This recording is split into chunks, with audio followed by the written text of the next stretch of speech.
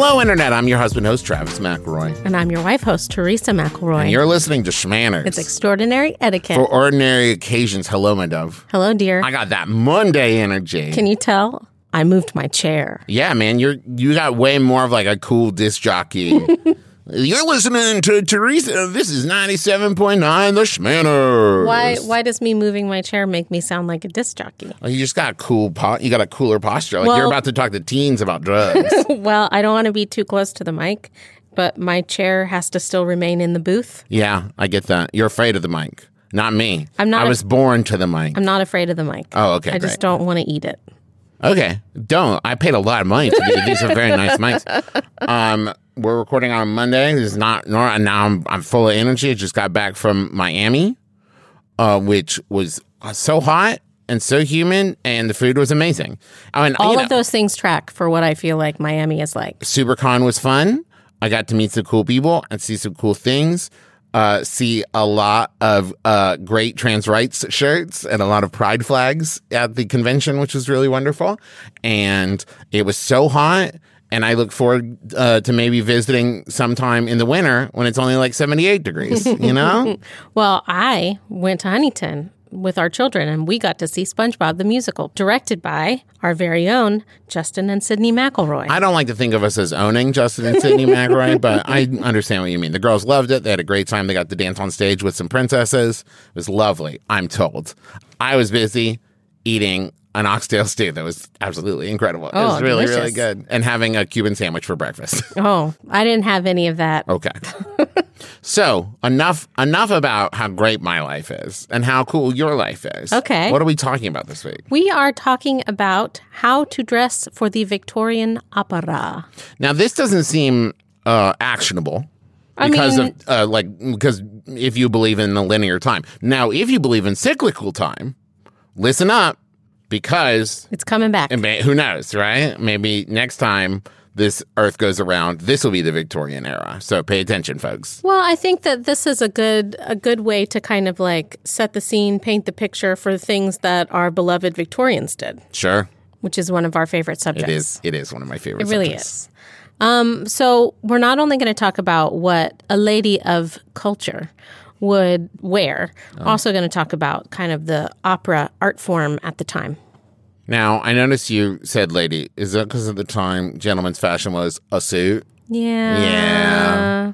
I mean, Try wearing some clean jeans and a white t-shirt. Nothing snazzes up your look like a jacket. Have you checked out pea coats, gentlemen? There were some cool things that happened for men's fashion in the Regency period. Sure. But by like the Victorian, Edwardian era, we pretty much had settled on suits. Yeah. There were different collars and ties and different cuts, but Come on. Where's the lamaze? Where's the brocades? Where's the flash? Where's the lace and the Okay. Well, cyclical again. Cyclical. Everything goes around, comes around. I hope it comes back. You'll get to be a dandy one day. I'm a dandy every day. I'm just limited by the clothing I can buy. If I could dress like Stede Bonnet from Our Flag Means Death with like the lame and brocades and like the ascots and the lace cuffs, and I would do that. You would do it every day. Okay, so let's talk just a little bit about I'd go to opera the gym wearing general. that. It would be wildly impractical. Yes, I would barely be able to move, but I'd hulk out every time I lifted a weight. No suit can contain me. So opera is a form of theater in which music is a fundamental component and dramatic roles are taken by singers. It's highly dramatized, and it can incorporate a number of other performing arts such as acting and scenery and costume and ballet, cultural dance, even circus tricks and acrobats. How would you, for anyone listening who would be confused, how do you separate musical theater from opera? So I think that definitely spoken scenes, right? Yeah. Spoken scenes are something that musical theater, even if it's like almost all music, there's usually like a spoken scene lead in between things. And there is hardly any of that in opera. Yeah, you might have like a line of dialogue for punctuation, like at the end of a song or like to start a song or within a song. But there is no like a bookable script for an opera. It's all in the libretto. Yeah, and like dialogue happens in music, right? Yeah. And all of the story, not just like the characters, the way that the character relates to the audience. Yeah. All of the story is sung. Is Les Mis an opera? That's a tough one, isn't it? That's a tough one. Yeah. That's a very tough one. There are some who would argue it's an operetta. What's an operetta versus an opera? It's smaller. Because Les Mis is only 2 hours long, not 3 hours long. Is that what you mean? Like, it's weird to hear Les Mis referred to as like, yeah, smaller. Smaller than what? Okay, so it is definitely non-negotiable that opera is a key part of Western classical music tradition, and it can be placed back to Italy at the start of the 17th century. I mean, there's even some evidence as far as 1600 as the oldest surviving work being Jacopo Peri's Eurydice. Sorry. Yeah. There's too many. That's a word that it's hard to say and read at the same time. Too many letters and vowels. But it's not, I mean, it's not a performance that is done like 99.9% through music isn't like exclusive to Western opera, right? Of course Just not. when we're talking about the style that you think of when you think of opera, right? We're thinking of like Western. Mm-hmm. Right. Okay. Got it. Mm-hmm. And so there are numerous different styles of opera, and like any classical performing art, it's evolved over time with each country developing their own style. Italian works are actually quite popular throughout the rest of Europe, and also there are, very famous German works, and all of them are kind of like the center of high culture Can I put you on the in their spot? representative communities. Can I put you on the spot? Sure. Do you like opera? I have only ever seen 2 operas. I think same. Here's the thing. I've seen The Magic Flute. I've seen The Barber of Seville and something else that I don't remember, but I know I saw it, but I don't remember the title of it. I can picture it. It was cool. I liked it. I think the thing is like, I love the spectacle of opera, and I don't know that I've just ever had the desire to seek it out, right? I think the 2 times I've gone, somebody else asked me to go with them. Don Giovanni, that's the other one I've seen. But if somebody was like, what do you do for fun? It's not on my list. Yeah. You know? I don't have anything against it. It's just not on my list. So there are lots of like famous composers, right? I just named 2 Mozart ones, right? There's Handel, there's Beethoven, there's Salieri. There's Jim. What? Jim wrote that one. You remember. Jim, he wrote that one about toast. You remember. Toast. I don't know. I mean, so there are a lot of like big players, and a lot of these operas are still put on today. And people usually state that mid to late 19th century was like the golden age of opera, right? And that is what we're going to be talking about today. Okay, so you've set the scene. Right. I get it.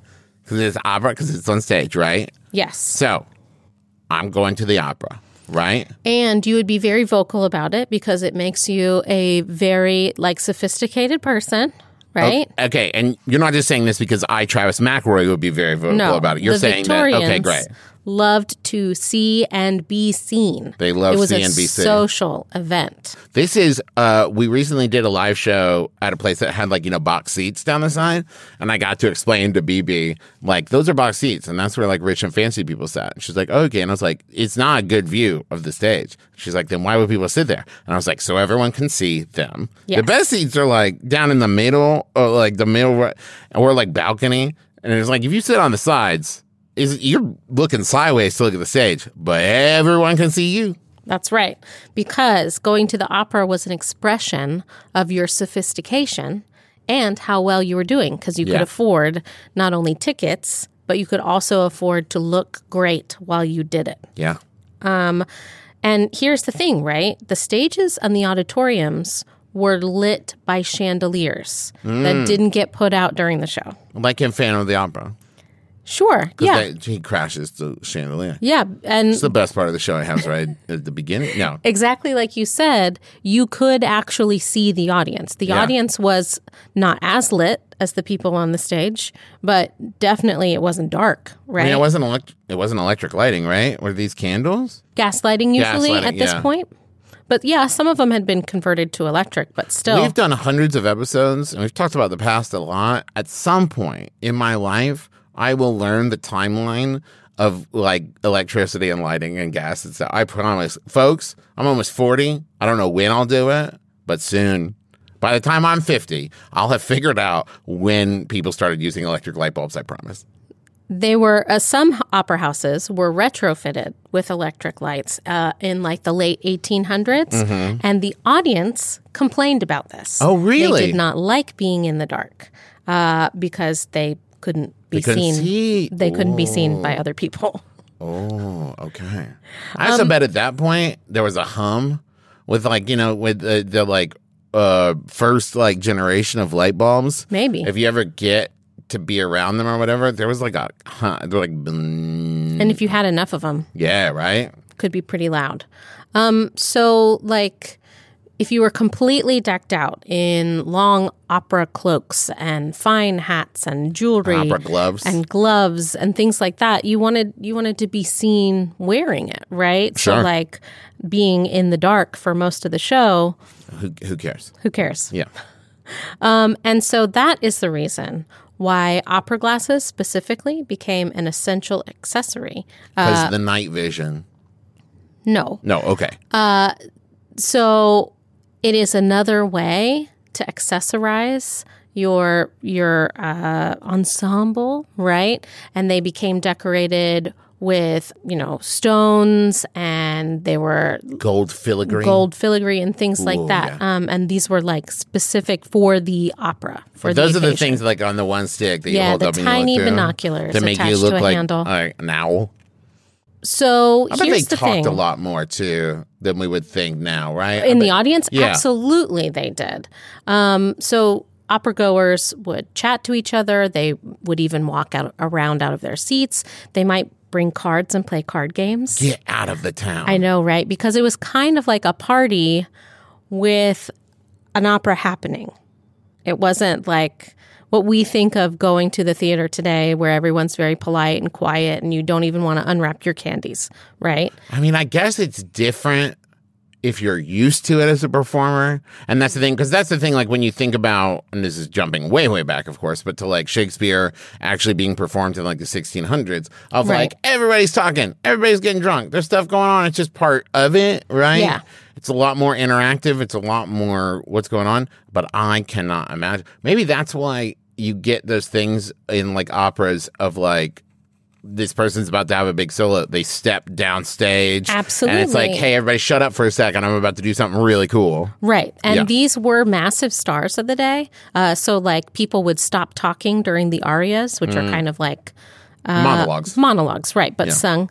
And so people would stop talking during those to kind of watch like the prima donna or whatever, and clap for them and then go back to their card games. That's the other thing, and I'm sure we've talked about it because we talk about theater a lot on this show, but the switch over from very presentational theater to very like realistic theater has only been in the last like 50, 60, 70 years, right? And so this thing where like this was still very much like, oh no, I'm scared, right? And like that thing of like, it's time for me to address the audience. I'm going to step down stage and look directly at the audience. But that makes a lot more sense when everybody is like barely paying attention and you want to get something across in the story. You got to be kind of big. Right? Exactly. And there were definitely people who complained about this kind of like social expectation. You know, nerds. I mean, music lovers. Oh, okay, yeah. Would complain about the bad manners, and if someone was incredibly ostentatious during the performance, especially when most people were kind of paying attention to an aria on stage. Yeah. It could be reported as bad form in, whatever social newspapers were around at the time. But also, I bet a lot of that had to do with like a class system thing. Certainly. Of like, if you're like a rich, powerful person who wants to listen and somebody in the quote unquote rabble is talking, you complain. If you're someone in the quote-unquote rabble who wants to listen and, like, there's a duchess up there having a loud conversation, well, what are you going to do? What are you going to do? Okay, so let's talk about the rules of dress. Let's do, but first, how about a word from some other Max Fun shows?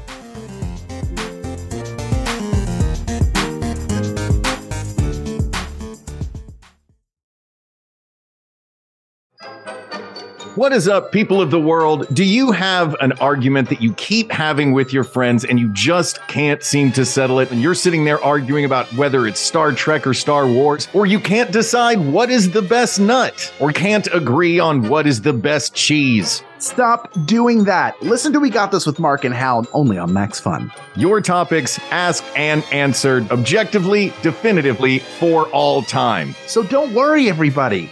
We got this. We got this. They can be anywhere, at your office, in your car, and they are wrong. My mom says that the Grey House didn't exist, but she's wrong. He just does it wrong. Someone in your life is wrong about something. Something small, something weird, something vitally important. Only one person has the courage to tell them just how wrong they are. You know what you did was wrong, but your daughter is a liar who eats garbage. They call me Judge John Hodgman. Listen to me on the Judge John Hodgman podcast. If someone in your life is doing you wrong, don't just take it to court. Submit your case at MaximumFun.org/JJHO.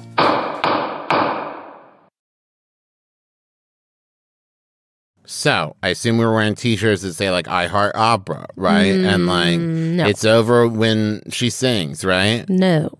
What is that called? Do you know it's over when I don't want to say when that lady sings? When I don't that know. lady sings? We should add it to our... I'm going to look it up. Hold on. Oh, you're going to look it up right now? Because I think it's opera specific, right? So you talk about it, and I'm going to look up why that became a phrase. Okay, so... rules for the opera varied upon, which city you were in, for example. But the rule was the same. You were going to be seen, right? So that meant even at larger, more famous operas, everyone was expected to wear full evening dress. So for ladies, let's say in London, this meant a low, wide neckline that bears the chest and shoulders. And, of course, the finest fabrics, but the coordination is really important, right? So there were even style guides and dress experts who would talk about what to wear to an evening opera. And it varied between opera houses, right? So imagine if you were going to the movies and you felt like you had to be sure that your outfit matched the carpet of the movie theater. Right? Think Met Gala. Oh, okay. Right? So like Blake Lively, for example, is very famous for complementing or matching or contrasting the carpet, right? That's one of the things that has come out recently where like she'll ask Anna Wintour what color the carpet is going to be and then use the Paisley. Use the colors that would work best against the carpet. Okay. So here's the gown, right? It was usually quite a firm fabric because in the Victorian era, you're thinking about something that would have structure. If you wore because there was a lot of like manipulating the silhouette via right where you're getting like the bustle and the like bumps on the side and the corset and like you're building your silhouette instead of dressing to match the silhouette you have. Exactly. And remember that you are going to be sitting. This isn't like at a ball where you might be standing more often than sitting. So the waistline is going to get crushed a little bit. And if you want it to still look good once you stand up again, you can't have something like tulle. Right. Or taffeta. Something like that, right?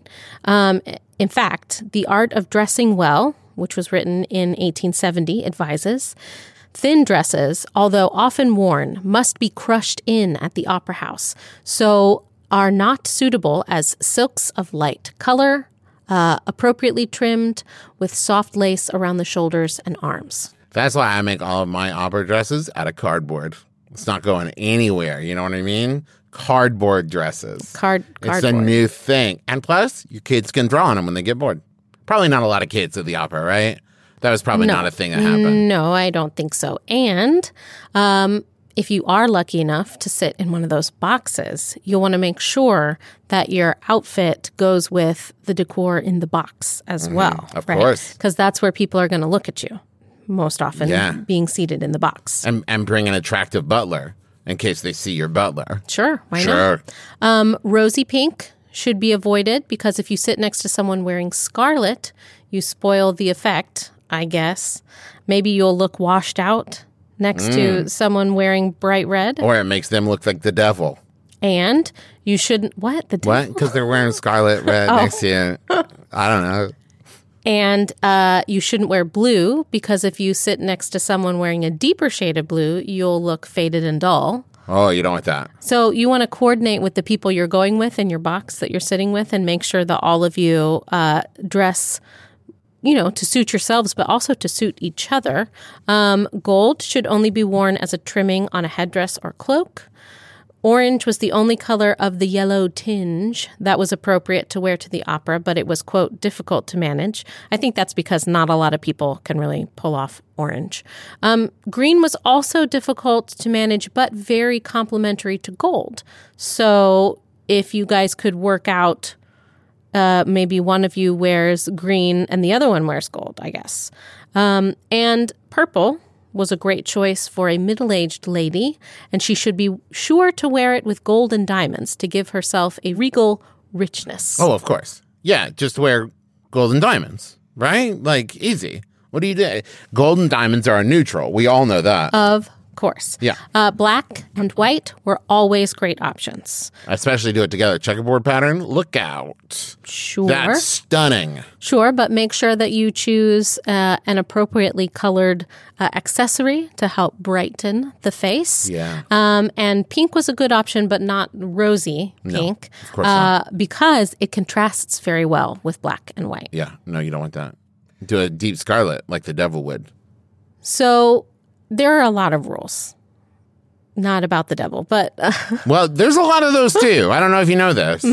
According to Women as Decoration, the style guide I know from 1917, it says, quote, "The woman in the opera box has the same problem to solve as the woman on stage. Her costume must be effective at a distance." Okay. But once again, see, this is the problem I have.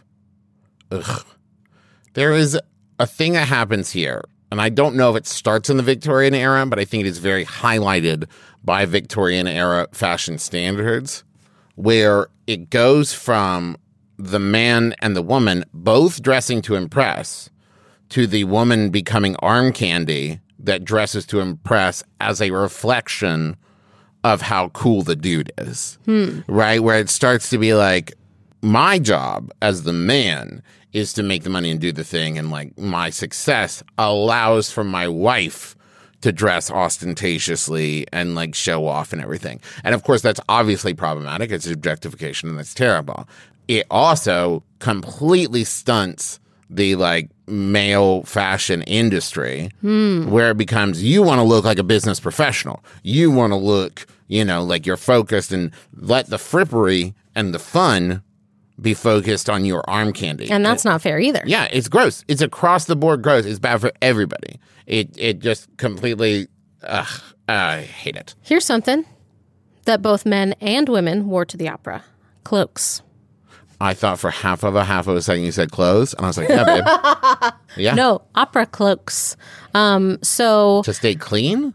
Well, not only that, it protected your clothing for sure, but it was less crushing, right? Less constricting than a coat. Sure. Okay.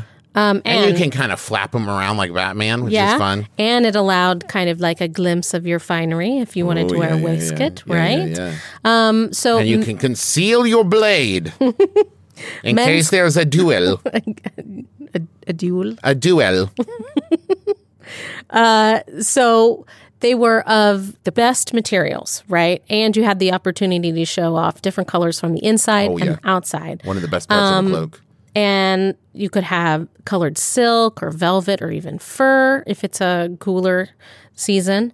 And the standard style was an embroidered or adorned cloak of satin, which hung between the hips and the waist with a high neckline and a ruffle. Bring it back. Bring it back. It is said, from The Art of Dressing Well, the opera cloak is generally of white, either richly embroidered or trimmed, but colors are also worn, but must be managed carefully to avoid a discordant contrast with the other portions of dress. The Roman stripe is a very rich effect when worn with a black velvet or lace dress, or with a dress of pure white, but it deadens the effect of neutral tints and harmonizes, but seldom with any bright color. Again, I mean, it was just one more accessory that you had to coordinate with your friends. Sure. Right? And you could like hold them out and have like letters embroidered in them to spell out different things like you're at a football game. Right? Or it's like defense, but it would be like soprano. Right? I'm a big fan of Sopranos. Aria. Aria. Do the wave. Maybe. Okay.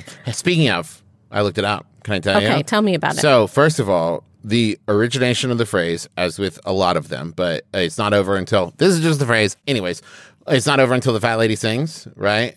It originated, most people think, in 1970s sports of saying, like, this is a close game. And one of the accreditations goes to Ralph Carpenter, where Bill Morgan says, hey, Ralph, this is going to be a tight one after all. And Ralph Carpenter says, right, the opera ain't over until the fat lady sings. And it's a reference to the Valkyrie in Wagner's Ring Cycle, the Valkyrie Brunhilde, who has a 10-minute solo and like a 20-minute farewell scene that leads directly into the finale of the Ring Cycle. Oh, okay. And so it was like this big Wagner series that then there's this like 20-minute scene with a 10-minute solo and then the finale. Okay. Yeah. And a lot of people, if you've seen the Bugs Bunny opera thing with Elmer Fudd, and he's got the Viking ears on and he looks like a Valkyrie, it's a reference to that. Okay. I mean, the Bugs Bunny is a reference, not the other way around. Wagner wasn't like a big Looney Tunes fan. He's like, oh, I love this. I'm going to incorporate that. It's called the Valkyrie, you say? I'm putting it in. Let's talk about hair. The musical? No. Ladies' hair. Okay. This wasn't the period where they put like birds in their hair and stuff, was it? No, not necessarily, although you could often adorn a hairstyle with flowers or ribbons or lace or feathers or things like that. Okay. At one point, there were certain styles of feathers that basically like completely got rid of the birds of the era, right? Where ladies had to have a certain type of feather from a certain bird. And they hunted the birds to near extinction. Oh, my goodness. But it wasn't quite fashion at the time to wear a full wig. You did have hair pieces, but it was always supposed to look like natural hair. Okay. So it might so be this like isn't an like the addition. Versailles, Marie Antoinette, huge, big, like, thing, right? Oh, no. It was acceptable to build up and, like, just add padding to hair, but it was supposed to look natural. Okay. Most of the time, people didn't usually wear hats indoors, but there is such a thing called an opera bonnet. Is this like a fascinator? Was it like a little thing? So it was a hooded bonnet that was made kind of lace and was very trimmed out. Mm-hmm. And it was more for if you were kind of nervous about showing your hair. It was a very personal thing, right? And so if you didn't want a lot of people like noticing you, or if you wanted to be noticed for your beautiful bonnet, like, you know what I mean? Yeah. And then we've got accessories. We talked about jewels already, but also the gloves, right? Gloves were very popular. And they had to be the long white evening gloves. Oh, yeah. White was very, it was to show off that you didn't have to like touch things. Yeah. Because this was not a clean time to be alive. It was a lot of soot and Industrial Revolution and still using like smoke and charcoal. And as we talked about, like gas fires, and there was soot everywhere. Right. You could also bring a fan and a handkerchief to dab at your tears from the beauty of an aria. Or you could bring a small bouquet of flowers to toss if you are also so moved. And whoever catches it gets to do the next aria. And this was men did walking sticks and stuff at this point, right? Yeah. Yes. With a hidden sword inside in case of a duel. Maybe. Yeah, it was probably only like 9 out of 10 of them had a sword inside. I get that. Probably. Not all the time. Probably. So let's go to the opera. Okay. Right now. I'm already dressed. I've got my cardboard gown on. I got my blade. I'm ready for the opera. I'm going to need a hat. Okay, we'll pick one up on the way. All right. There's it's not called Bat Sakes, but that's what I think it's called. There's a place downtown in Cincinnati, it's BATSAKE, and it's not Bat Sakes, but I always think for Bat Sakes, and it's a hat shop. Hey, let's say thank you to Rachel, our editor, without whom we could not make the show. Thank you to Alex, our researcher, without whom we could not make the show. And thank you to you for listening. Why would we make the show without you? Is that right? Is that better? Okay. Yes. Okay. It's just Sounds my great. own edification. It's a new month, and that means there's new merch over in the McRoy merch store. If you go to McRoymerch.com, we have candles now. We have a new Appalachian workshop with notes of lemon peel, cypress, evergreen, cedar, fir, amber, and moss. There's a poetry corner candle with notes of ozone, jasmine, leather, patchouli, sandalwood, tonka bean, and amber. There's hot yeah stickers designed by Sonica Faude. And the Garrel plushies are 30% off this month, and 10% of all merch proceeds go to World Central Kitchen. Coming up, we got some live shows. We're going to be in San Diego in 2 weeks doing a My Brother and Me, as well as an Adventure Zone with special guest Brennan Lee Mulligan running the game. Also, we're going to be My Brother and Me in Adventure Zone. I don't know, maybe Schmanners, we'll see. But we're going to be in Seattle, Washington on August 31st and September 1st. New York Comic-Con, October 12th and 13th. And tickets for San Diego and Seattle are on sale now. New York Comic-Con will require a badge, but we're also going to be streaming it live, and you can watch that without a badge. Badges for New York Comic-Con are on sale now. Find out all about this at bit.ly/McElroy Tours. What else, my love? We always thank Brentalfloss Black for writing our theme music, which is available as a ringtone where those are found. Also, thank you to Bruja Betty Pinup Photography for the cover picture of our fan-run Facebook group, Schmanners Fanners. If you love to give and get excellent advice from other fans, go ahead and join that group today. Also, we are always taking submissions for topic ideas and idioms. I keep saying I want to get another idiom show together.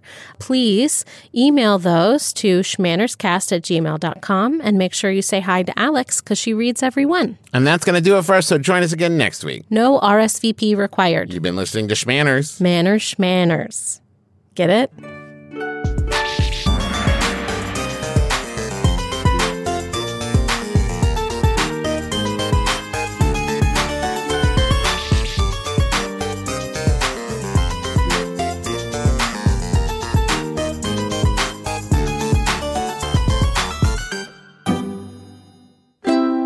MaximumFun.org. Comedy and culture. Artist owned. Audience supported.